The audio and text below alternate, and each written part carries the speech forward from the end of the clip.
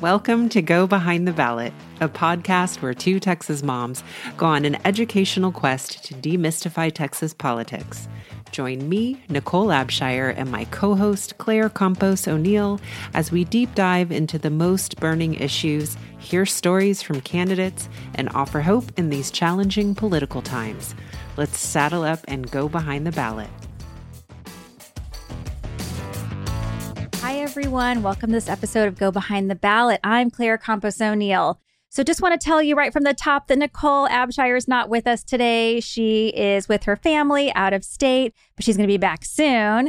And luckily, we're in great hands because we have a fantastic guest with us, Emily Eby, our first ever returning guest, which is really exciting. But before we talk to Emily, I just want to remind y'all, please sign up for our newsletter. You can do that at our website, gobehindtheballot.com. And the newsletters are awesome because you get them once a week. It's a really great recap of the show. It's kind of your cheat sheet, which tells you everything we discussed. And then if it piques your interest, you can make sure that you listen. So sign up for the newsletter, review our show, share with a friend, email us. We love hearing from y'all. And I think that's about it for our announcements. So let's say hello again to Emily. Hi. And I would like to start by vouching for the newsletter. It is one of the only emails that I'm happy to get. I'm afraid of emails, but I love the newsletter. Thanks. It's been a fun project. So our podcast has been on a little bit of a, when you listen to this, we'll be back, obviously. But when we were on a break, we still tried to provide relevant content for people. So we talked about Attorney General Ken Paxton getting impeached and what does that mean? Why is that relevant? We talked about some of our favorite podcasts and movies. We like to provide useful information to people. Impeachment content is all I'm consuming right now, actually. Yes. I was saying on a previous show, I can't wait for 5 years from now for the HBO series that's reenacting all of this drama because it's messy. Who do you think should play Ken Paxton? Ooh. Christian Bale, a fat Christian. Oh, that's a good... Christian Bale could definitely tap into the... Yeah, I was thinking Bryan Cranston's too noble, right? You need somebody who can play a little bit of a scumbag. You know? Yeah. Okay, this will be a social media, who should play? This is going to be my icebreaker question on our next team call at TCRP. That's great. So speaking of TCRP, tell us, Emily, where do you work? What do you do? I work at the Texas Civil Rights Project. I'm a staff attorney in the voting rights program. I don't do litigation. I have a lot of team members doing great work, suing on SB 1 from the 2021 legislative session, working on a racist redistricting case in Galveston. But what I get to do is ledge work, as we'll talk about plenty today, and election protection, where we run the 866 Our Vote hotline during election seasons, and anybody can call, and we will have a team of lawyers ready to solve election issues because, spoiler alert, the Texas election code is too complicated. Yeah, it seems like a lot of things are complicated, which is why we're glad to have you here, because what we want to do in this episode is give a recap of what happened in the 88th legislative session, which ended May 29th, and talk about what happened with bills that were discussed regarding elections, voting rights, democracy more broadly, and what we should know that we probably missed because a lot happened and it's confusing. I so appreciate your Twitter because if I don't understand, I'm like, Emily will tell me everything. And you do so in a way that I understand, which is through memes. Yes, exactly. The greatest superpower of the movement. Maybe. Yes. So let's start with, we're going to break it down. We're going to talk about the good, the good things that happen in the session, the bad things that happen, and the ugh, which is the catch-all for ugh, I can't believe this is what took the oxygen. Because we say this in the show, but as a reminder, our legislature meets every other year for 140 days. So they're not there often. And this is when everything's supposed to happen. Constitutionally, just the budget's supposed to be passed, right? But then other things, because life changes and new laws need to be made. Theoretically, they would be changing the law to meet the needs of every other year of Texans. But in reality, it's just whatever culture war is on the minds of the people who run our state. Right now. Yes. We heard this in another episode. If there was sort of a headline for what the session was all about this past session, it was culture wars. Oh, yeah. I would say culture wars and state control, state takeover, because obviously a lot of municipalities, cities, counties in Texas are moving more progressive. They are actually changing to meet the times. They are changing to meet human rights needs of their citizens, and the state doesn't want that. And so I think in addition to these culture war battles that nobody's asking them to fight except for donors and certain news organizations, I think that taking away the ability of local areas to do what they want has been a huge theme this year. Yeah. Okay. Thank you for adding that on. Because that did come up a lot as well. Yeah. And like you said, there's so many demographic changes happening in our state with our cities becoming much more populated. And yet it feels like the rural areas have an outsized voice in politics. Definitely. Yeah. Well, let's start with the good. Tell us about some good things that happen. I am so excited to actually be able to answer this question because last session there was like one good thing that happened and it's tied into some of the good things this year, but last session felt like such nightmare for voting rights. This year, a priority that TCRP and many disability rights advocates across Texas, particularly Disability Rights Texas, a priority that we've had for a long time is improving curbside voting. And there's a lot of confusion with curbside and drive-through. Drive-through voting was something they tried in Harris County. It was for everyone. It was just certain areas. It became illegal in 2021, of course, when it served too many marginalized Texas voters for the state's liking. Curbside voting is enshrined in state law. It's required to be offered at every single polling place in Texas. If I have a mobility issue, if it's hard for me to get in the polling place, I might endanger myself by going in. I can pull up to the polling place in my car, assuming I have a car, and someone will come out to me. A poll worker comes out and gives me a ballot. If I'm in a county with paper ballots, they use paper. If I'm in a county with machines, they have a little portable, secure machine. And I'm able to vote from my car. The problem with curbside voting is the same as like if a tree falls in the forest and nobody's around, did it make a sound? If you pull up to the curb and you have no idea how to get someone to come out, do they really have curbside voting at that polling place? There are some of the bigger counties in Texas that have a button that you can push and someone will come out. That's obviously the gold standard because not every voter has a phone. Even the voters who have cars might not have a phone, might not be able to use it. Even if you have a phone, there was no requirement that they have to post a sign with like the number to call. We had amazing volunteers in 2022 call every single county in Texas and find out how you request curbside in that county. My favorite is the smallest county in Texas, Loving County, which I think has like fewer than 200 voters in the entire county. And when they called, Loving County officials said, you just pull up to the polling place curb and honk twice and we'll come out to you, which if it works in Loving County, that's great. If they can hear, and I think that works for them, but you have to have a sign that says pull up and honk twice. And what if I don't know? I've never done this before and I'm there and I'm like, what's the secret? Exactly. And there are a lot of places that don't have great parking, but it's still good for voters, particularly college campuses. Sometimes voters can't even find where the logical curb would be. Is it at the front door or the back door? And SB 477 passed, is on its way to the governor's desk. Absolutely thrilling. Senator Zaffirini moved this bill forward. It requires signage at every polling place. It requires marked places for people to park. And this is so exciting. We have TCRP and our allies have gone to the mat, particularly in Bexar County, trying to get San Antonio residents a meaningful curbside right. Now it's in Texas law. It's in the election code. There's also HB 357, which passed to help clean up the vote by mail tracker a little bit. SB 1590 requires counties to notify people that there's a mail-in ballot defect if their mail-in ballot has some kind of problem. 1599 says you got to notify voters within 2 business days. You got to get in there and let them know immediately so they have time to cure their ballot. Also very good. And HB 3159 requires the state to allow voters with disabilities, like visual disabilities who use a digital reader. It requires vote by mail ballots to be in a format that can be used by voters for that. Very exciting, huge strides for disabled Texas voters.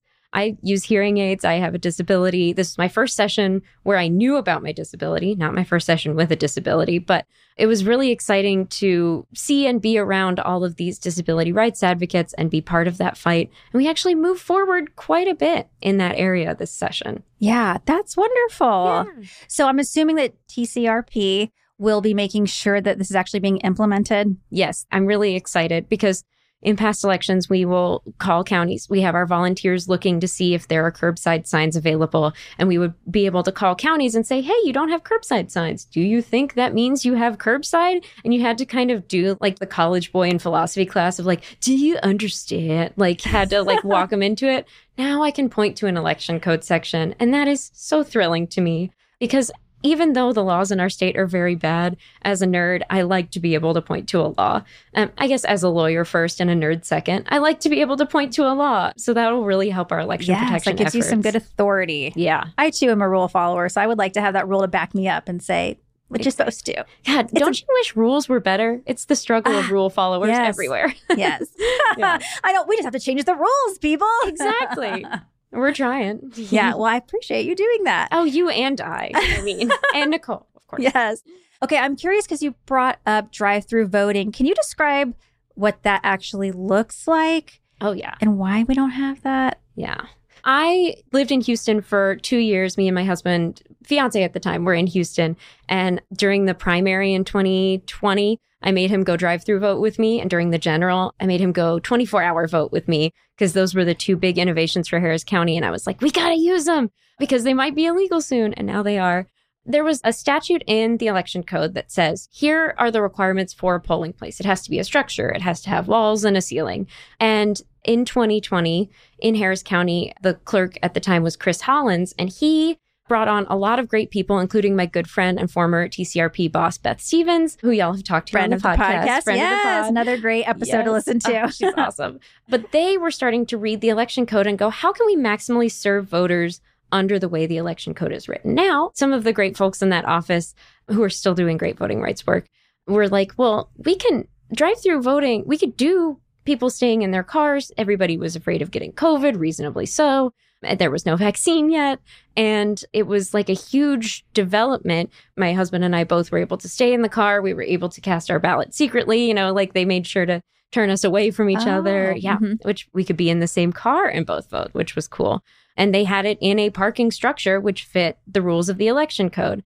Of course, the GOP did not like that. It was too accessible. It made things too easy for people who didn't want to have to drag 4 kids into the polling place and try to wrangle them while casting a ballot. You can just leave them strapped in their car seats and cast a ballot.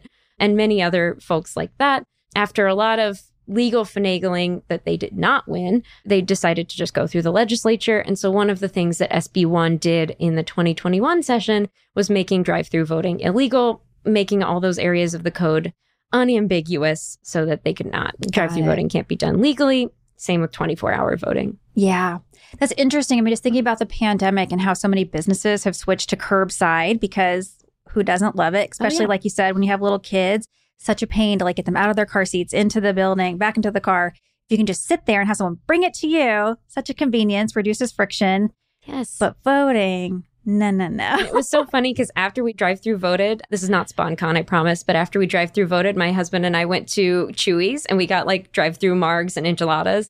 And now only one of those things is legal, and it's the drive-through margs. And I don't want them to take away drive-through margs, but I also would love to celebrate a vote with a drive-through marg. And I can only do one in a drive-through now, even though COVID is still raging, but okay. Right. Well, we're going to change some rules in the future on the list. Exactly. Another rule. On the list. Let's talk about some of the good representatives, some of the good moments that you noticed this session. We can stay in this happy place for a moment. Oh, yeah. And I want to preface by saying anytime you call out good legislators, you're always leaving out a bunch of people. So I'm very sorry to anybody I leave out. Tons of great advocates. And I wrote them down to hopefully not leave out any of the ones I did write down. But Representative Busey was the vice chair of the House Elections Committee this year. He was on 2 of the conference committees, which is sort of the final stage behind closed doors negotiations on 2 of the really heinous elections bills. He got selected and was able to be the voice of reason in the room. His staff was really great in talking with advocates and making sure that they were staying on track. He was a great voice on House elections. There were several other great voices on House elections too. And I want to shout out a particularly great dresser, Representative Manuel, always has these great suits on. And it's like, okay. But in addition to the great suits, he was on House elections and asked questions of advocates in a way that got us, after I testified, he would say, well, what about X, Y, and Z? Effectively giving me more time to make a point and answering questions for the whole committee that they might have called back to later. And it was really fun to watch over the session as he got more invested, and at the very end was in there duking it out on all of those bills, in addition to many of the other bad bills. It was fun to see him duking it out on elections after having learned so much and become one of the experts. Representative Nieve Criado was also really great, talking to voting rights advocates a lot, working on amendments. Representative Wally worked on and offered a lot of amendments. And I'm always a big fan of Representative Zwiener and the way she is able to strike fear into the hearts of people with a point of order. And from what I've heard, she comes up with all those points of order herself, these little technical things that can kill a bad bill. Lots of points of order this year, killing bad bills. It was really fun to see Dems use all of the tools in their arsenal. Another representative I wanted to shout out was a Republican chair of the House Elections Committee, Representative Reggie Smith. In 2021, the House Elections Committee was a complete circus. The chair of that committee was not somebody that had a lot of respect for different viewpoints and was there to make a lot of slam dunks, or what he viewed as slam dunks. Chair Smith was not like that at all. He still put through a lot of bills that I think are really terrible for voters, but he was very friendly in person in a way the 2021 chair was not. And he was friendly to both sides. He made it a place for actual policy discussion rather than a circus. And as a person who wants to get up there and testify about ways to actually make a bill better, it was such a huge relief to have a serious person leading the House Elections Committee. Can you remind us, how is the chairperson selected? Oh, yeah. Speaker Phelan picks all of the chairs for every committee. Chair Smith didn't have a ton of elections experience before and really, again, passed out some bills that I do not like at all, that I think are catastrophic for voters, but really made an effort to find out what TCRP, the ACLU, Common Cause thought about a bill, even if he was just going to put it out anyway. Yeah. And as a result, we saw a lot of amendments. We saw some friendly amendments on some of the worst bills, which means an amendment that the bill author allows and doesn't oppose. We saw stuff get added on the House side that actually improves bills, even if they're terrible bills, softening some of those blows on Texas voters. Yeah. And I also want to circle back because you mentioned testifying. Can you tell us, when you testify, there's invited testimony, there's when you sign up at the little kiosk. Were you invited? Answer that. And then tell us how, so you have like 2-3 minutes, and then how you had additional time when they actually asked you questions, the folks on the dais. Yes. It's different on the House and the Senate side. And on the elections bills, go through Senate State Affairs Committee, chaired by Brian Hughes, not a friend to voters. Senator Betancourt, also on State Affairs, not a friend to voters. And when you go to testify on Senate State Affairs, you sort of feel like you're shouting at a brick wall, or speaking at a reasonable tone at a brick wall. And they use invited testimony not as a way to find out what experts are saying, but as a way to trot out their point of view. I have not ever been invited testimony. Would love to be. I'm available if anybody's listening.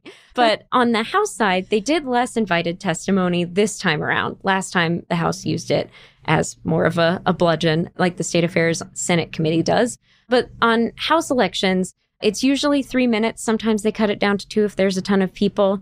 But I wasn't invited testimony over there either. But as the session went on, you sort of got your usual suspects. You could tell who was coming from the anti-voter side, who was coming from the pro-voter side. And you get 2 or 3 minutes. You have to really cut what you want to say. Sometimes if somebody else would say something I wanted to say, I'd just cross through it in my notes because not going to waste my time. But I'm an elections expert. I get up there and that was very, sorry, I just said that without even thinking. Wow, take that, imposter syndrome. But a lot of the people who testify are just voters, people who have worked the polling place once, or people who have looked at this and thought, I think this will be bad for Texas. And I think a lot of times their testimony is more valuable than mine because I think the House Elections Committee knows what I'm going to say. I might score a couple points on telling them if something's going to end up being constitutional or telling them if something conflicts with existing law. And that helps too. And I can talk to the representatives. But I think a lot of times they just want to hear from a regular voter who says, for example, on drive-through voting, I have 4 kids. I don't want to haul them out of their car seats and take them in to the polling place. I just want to drive through. I always encourage people, Case in point, I think that the listening to a couple hours of testimony in almost any committee is a great cure for imposter syndrome, because you're like, oh, I don't know what I'm doing. I can't get up there and testify. You absolutely can. There are a lot of people who testify who do not know what they're talking about. And if you have a thought or an inkling and you do one Google search, you will be miles ahead of a lot of the people who show up. You can polish your speaking skills too, I'm sure. Exactly. And sometimes you get questions that are friendly. Sometimes I had one Republican representative actually ask me, do you have any idea why anyone would be against this bill? And it was a good pro-voter bill. And I said, I sure don't have any idea why anyone would be against this bill. Sometimes you get a little bit of a tougher question. Somebody's trying to bounce their point off of your face. You don't have to answer those. This is another one of my ledge soapboxes is you can just say, I don't know. That's not something I'm here to testify on. I'd like to keep my remarks to the bill. And I think a lot of people get scared that they'll get questions that will make them look bad. And I'm just here to tell you, those people, you do not have to answer their questions. It's not a court of law. You are fine to say, no, thanks. I'm not here to have a point bounced off my face. Yes. Well, thank you for letting us take that side tangent. Yes, sorry. Because I think a lot of folks,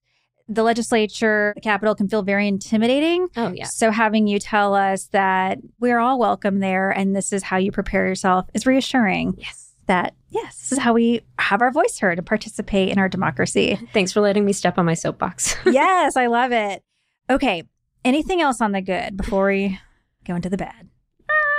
I think I mentioned there were some amendments, and it's tough because when at the beginning of the session, you want the bad bills to die. And then there's some point where it's like the movie moment where you have the light bulb realization this bill is going to get through one way or another. And so even if you have an idea for a guardrail or something that you think could make the bill, you always want to try to kill it because deadlines and time running out kills a ton of stuff. But there are so many ways to water down, fix, change a bill in the process. And there are a lot of ways that people can make these changes, but if the legislators don't make them correctly, that can result in the bill dying later on altogether. So there's a lot of machinations to make. And you don't have to get involved all the way. But if you have an idea for something that would make a bill better, I think sometimes it's, especially later in session, April and May, it's good to get those out there. Yeah. Cool. Good to know. Okay. So let's talk about the bad. It sounds like the session wasn't as bad as the last session, but what did slip through that TCRP was not very happy about? Yeah. So I want to start by saying, anytime I talk about the bad bills or how things weren't as bad as they could have been in elections, which they were still really bad, but could have been much worse. They were much worse last session.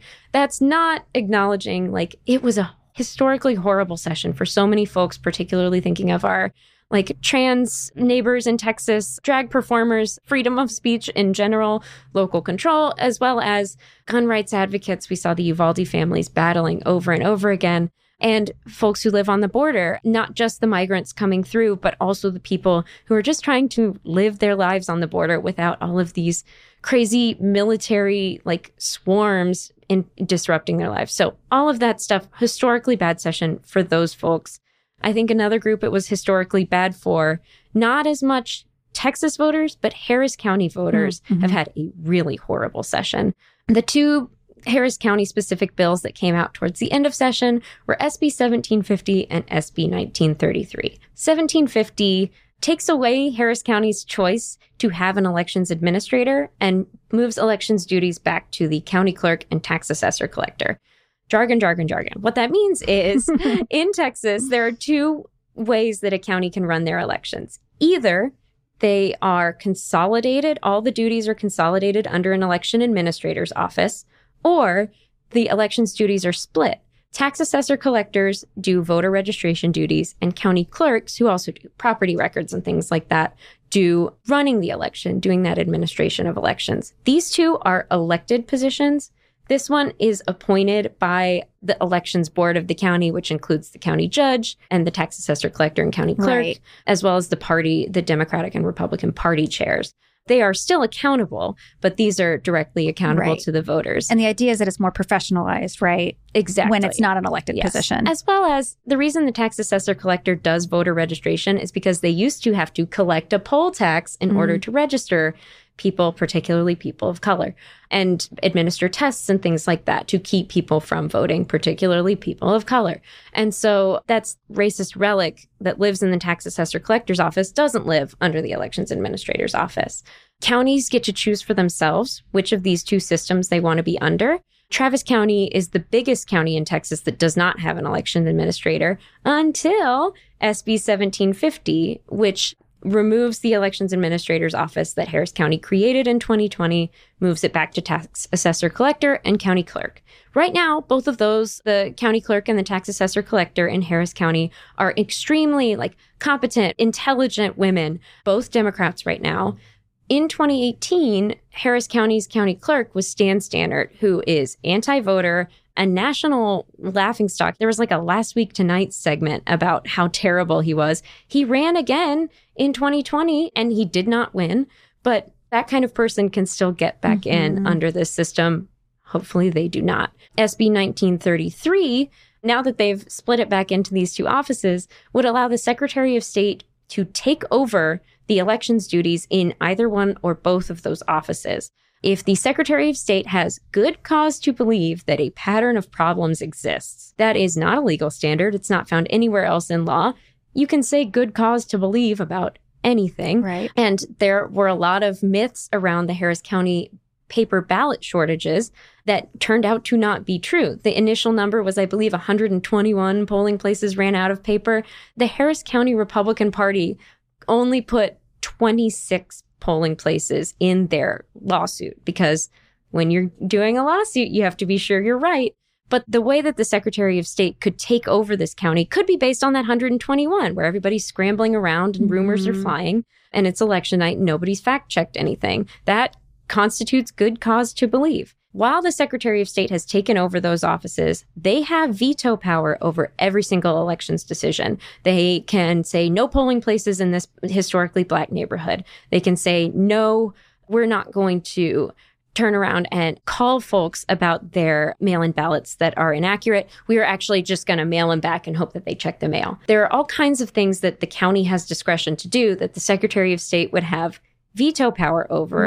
Ironically, the exact same kind of pre-clearance that the United States federal government used to have over bad Texas laws about voting before the Supreme Court struck down most of the Voting Rights Act in 2013. Very ironic that they're we like pre-clearance now of a larger body over a smaller body. Right. And at the end of the Secretary of State's, it can last for years. There's some disagreement about whether it's 2 or 4 years that the Secretary of State can take over these offices for. But at the end of those years, the Secretary of State can move to fire these elected officials. They would still have to go through a process, thankfully, thanks to an amendment, but they would be able to move the firing forward. And that bill only applies to Harris County for now. I can't stress enough how the appetite for state takeover is ravenous. Today, the Eye of Sauron was turned on Harris County. I think Travis County, Dallas, maybe even Fort Worth and San Antonio are not far behind. Okay, so these other counties can still have their elections administrators for now. Yes. But that could change. They can still have their elections administrators, and they can't be brought under Secretary of State takeover for now. Okay, just Harris County. Correct. The author, I know. And I'm sure it has nothing to do with all of those advancements they made in 2020, right? The author of the bill, both of these bills, Senator Betancourt, even said to the Houston Chronicle, sure, yeah, we could do this in other counties. No big deal. I was come on, man, don't say it out loud. Right. But, do say it out loud because that helps advocate against these things. Yeah, so it's the foot in the door to maybe other things. Can votes be invalidated in this scenario? I think it's not specifically that votes can be invalidate the Secretary of State. It would be illegal for them to say all the polling places in Sunnyside were throwing out their ballots. But they could certainly say this machine malfunction means that we have to take a closer look. This machine malfunction means we have to treat all these ballots as suspect. It's a lot more soft power than hard power, I think. Yeah. Interesting. I know. Well, there's hard power too. But as far as invalidating votes, I think they could really cast a lot of aspersions that are harder to cast now. Right. Yeah. So definitely keeping your eye on Harris County and what happens. Exactly. There's also a bad bill statewide, and it's like a comedy of errors. It cracks me up.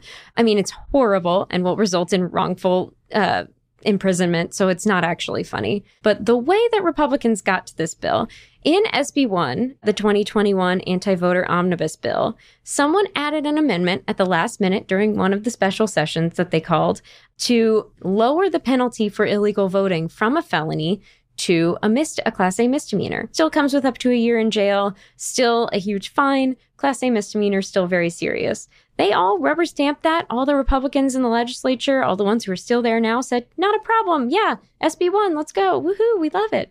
And now this session, they are pretending like they didn't rubber stamp it 2 years ago and saying, oh, we never meant to do that, but we knew about it, but we didn't know about it, but we knew. And so we have to raise that penalty back up to a felony where it has always been.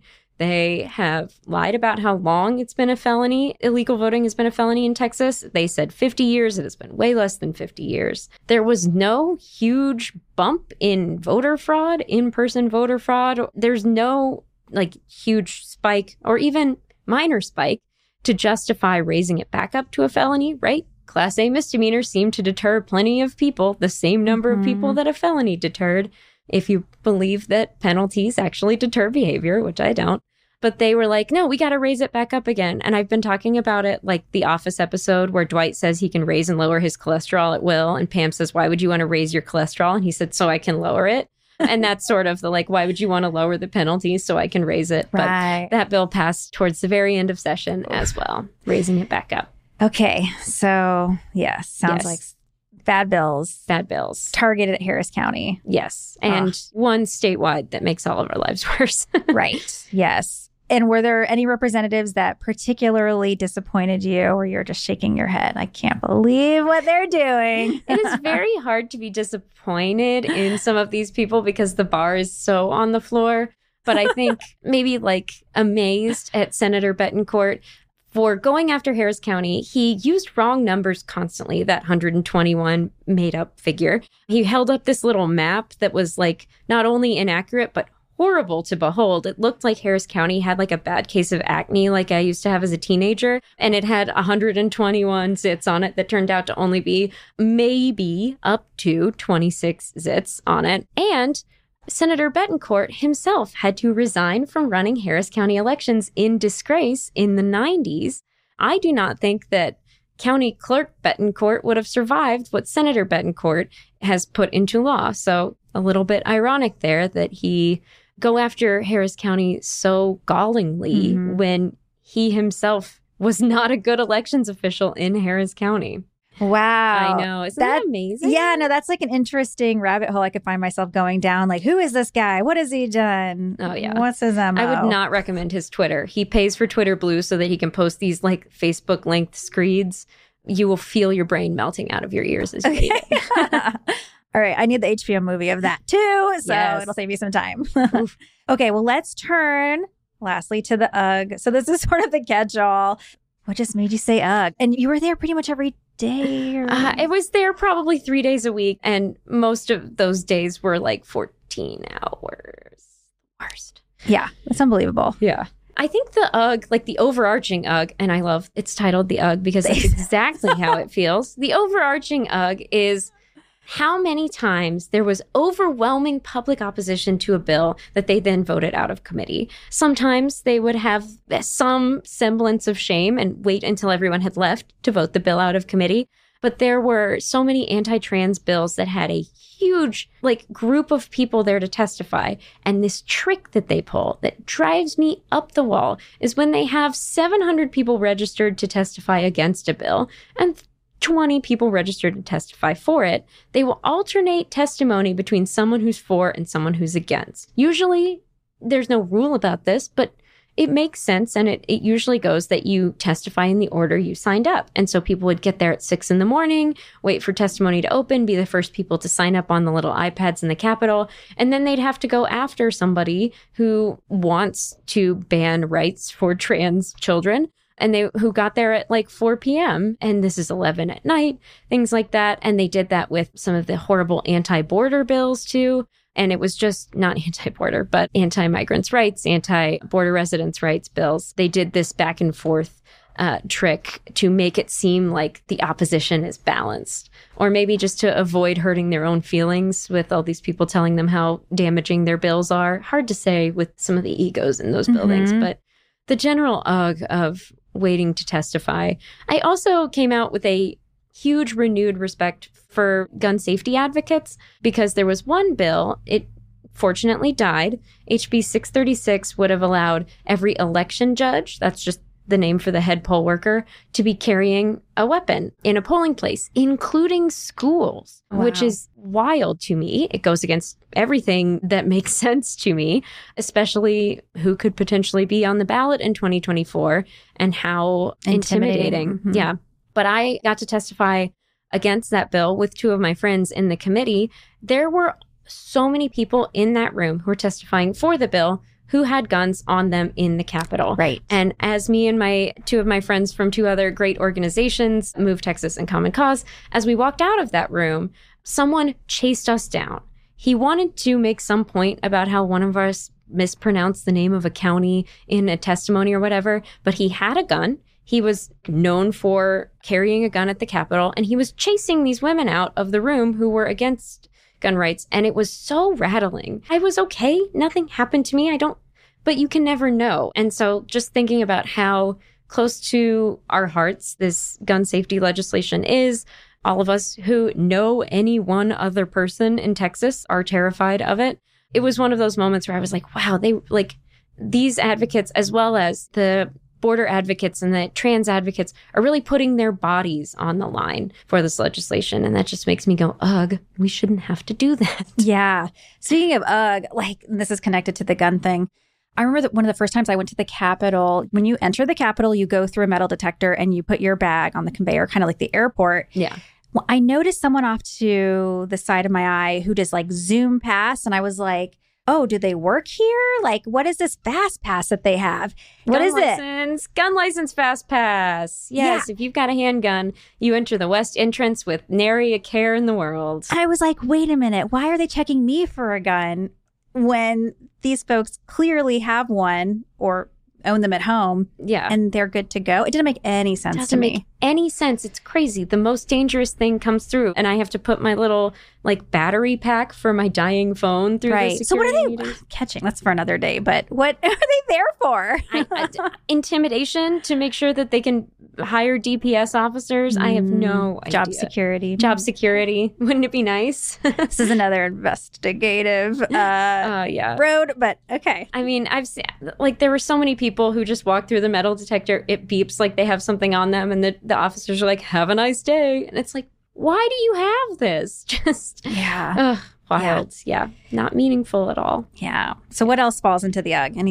I mentioned 636, that horrible, thankfully dead bill to allow guns in polling places. There was another one. It was SB 990, which would have eliminated countywide polling. Countywide polling is a extremely popular program in Texas where a county can opt into it. And if you opt in, then voters in your county can vote at any polling place in your county on election day. I believe 83% of Texans now live in a county with countywide polling. It's extremely popular.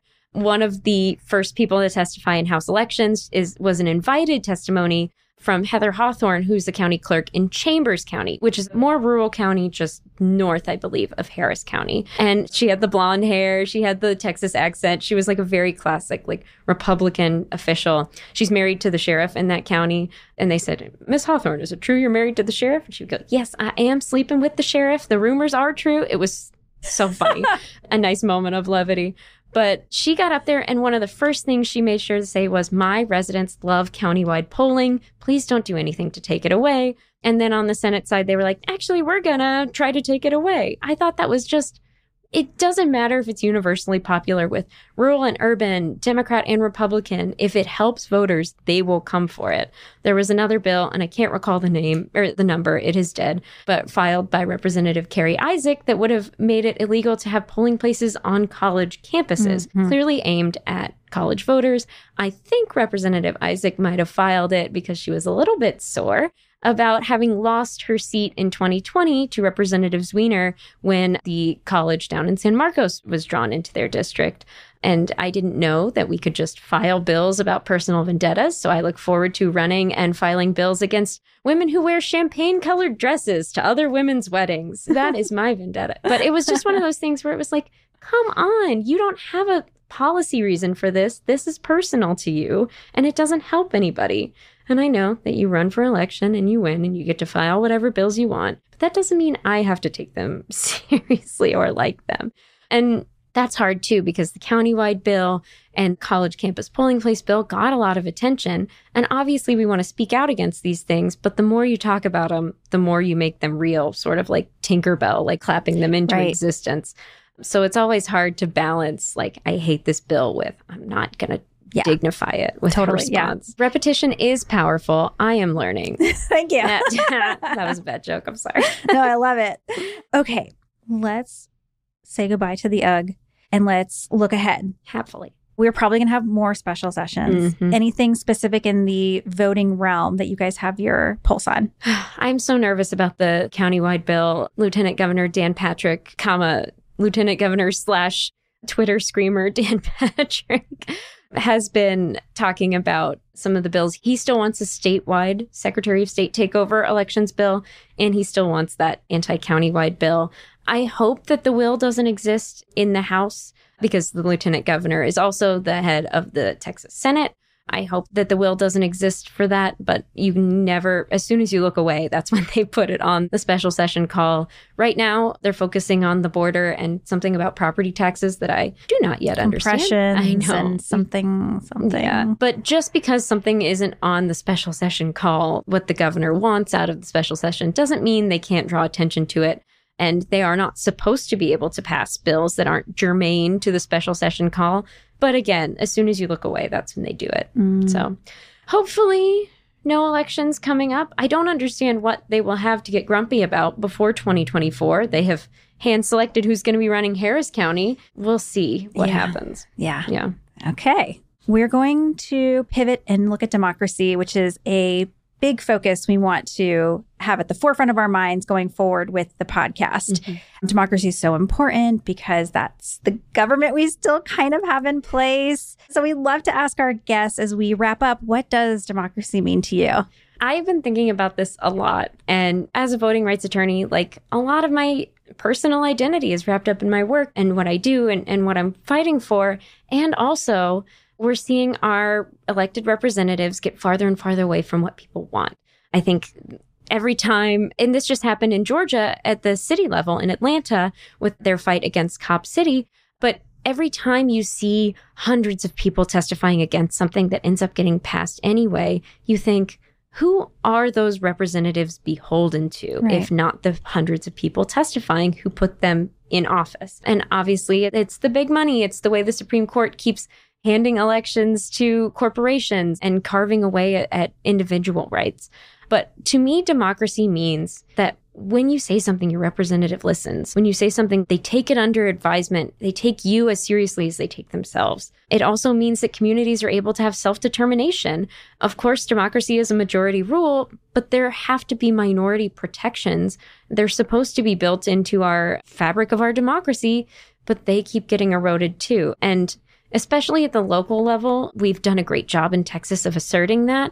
And of course, the state answers by trying to take it away by these quote unquote small government conservatives who are suddenly not a huge fan of smaller governments. Shocking how that works. But I think to me, democracy means that self-determination, that self-actualization, that voice actually mattering. Unfortunately, that means that a lot of us have to do extra work outside of the polling place.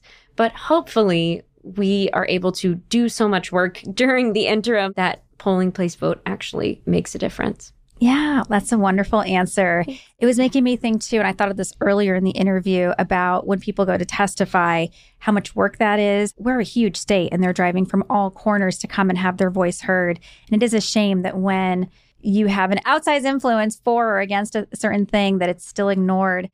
Yeah, hopefully going forward, we'll have more representatives who take note and stop and pause and say, hey, wait a minute. Yes. They really like this thing or don't like this thing. And no matter where you live in Texas, Your House representative is home now. The House has adjourned sine die, much to the Senate's chagrin. The gossip in Texas has been amazing lately, even if the laws are bad. But your representative is home now. They have a district office. Call them, try to make an appointment, come in and talk about the things that matter to you. It might not always sway your representative, but if you can get you and everybody in your book club, or you and everybody in your immediate family, or your sewing circle, or whatever group of people that care about something, if you can all go and talk to your representative, I really do think that still moves the needle. At least for some folks. Absolutely. I agree. It never hurts to build some relationships. Absolutely. Yes. So where can people find you, Emily, and keep up to date on what's going to happen next? Yes. Follow Texas Civil Rights Project. We're TX Civil Rights on like all social media. I'm Emily EBTX, even though I'm technically Emily EB French now, but I've been really bad at rolling out my name change. Sorry to my lovely husband, Mike. But he's okay with it. I'm the one who wants to change my name because French is easier to say than EB. Maybe not my most feminist take, but that's where we are. But I'm Emily EBTX still on most, on Twitter, which is where I mostly am, unfortunately. And stay plugged in, read the Texas Tribune, talk to your friends. Unfortunately, Twitter is where a lot of the gossip is, and it is now run by a person I'm not a fan of. But for now, we're still hanging out there, too. That's right. Well, you have great content, which I appreciate. So thank you for putting it out there, even if it's on Twitter. Yes. And thank you for speaking with us. Thanks so much. This has been so informative. I know for myself, I learned a lot through podcasts. So hopefully this is helping other listeners wrap their heads around what happened with elections. Thanks for having me on one of my favorite podcasts. Thank you. All right. Thank you, listeners. We will be back with you next week. Thank you, everybody, for joining me, Nicole Abshire, and my co-host, Claire Campos O'Neill, on Go Behind the Ballot. Hopefully, we've demystified some little portion of Texas politics, and we hope that you'll do more with us. Check out our website at www.gobehindtheballot.com, where you'll find links to all of our social media, and you will find our community. Let's join together and do more. We hope you'll let us know what is working, and we hope you'll join us next week. Thanks, everybody, and have a good one.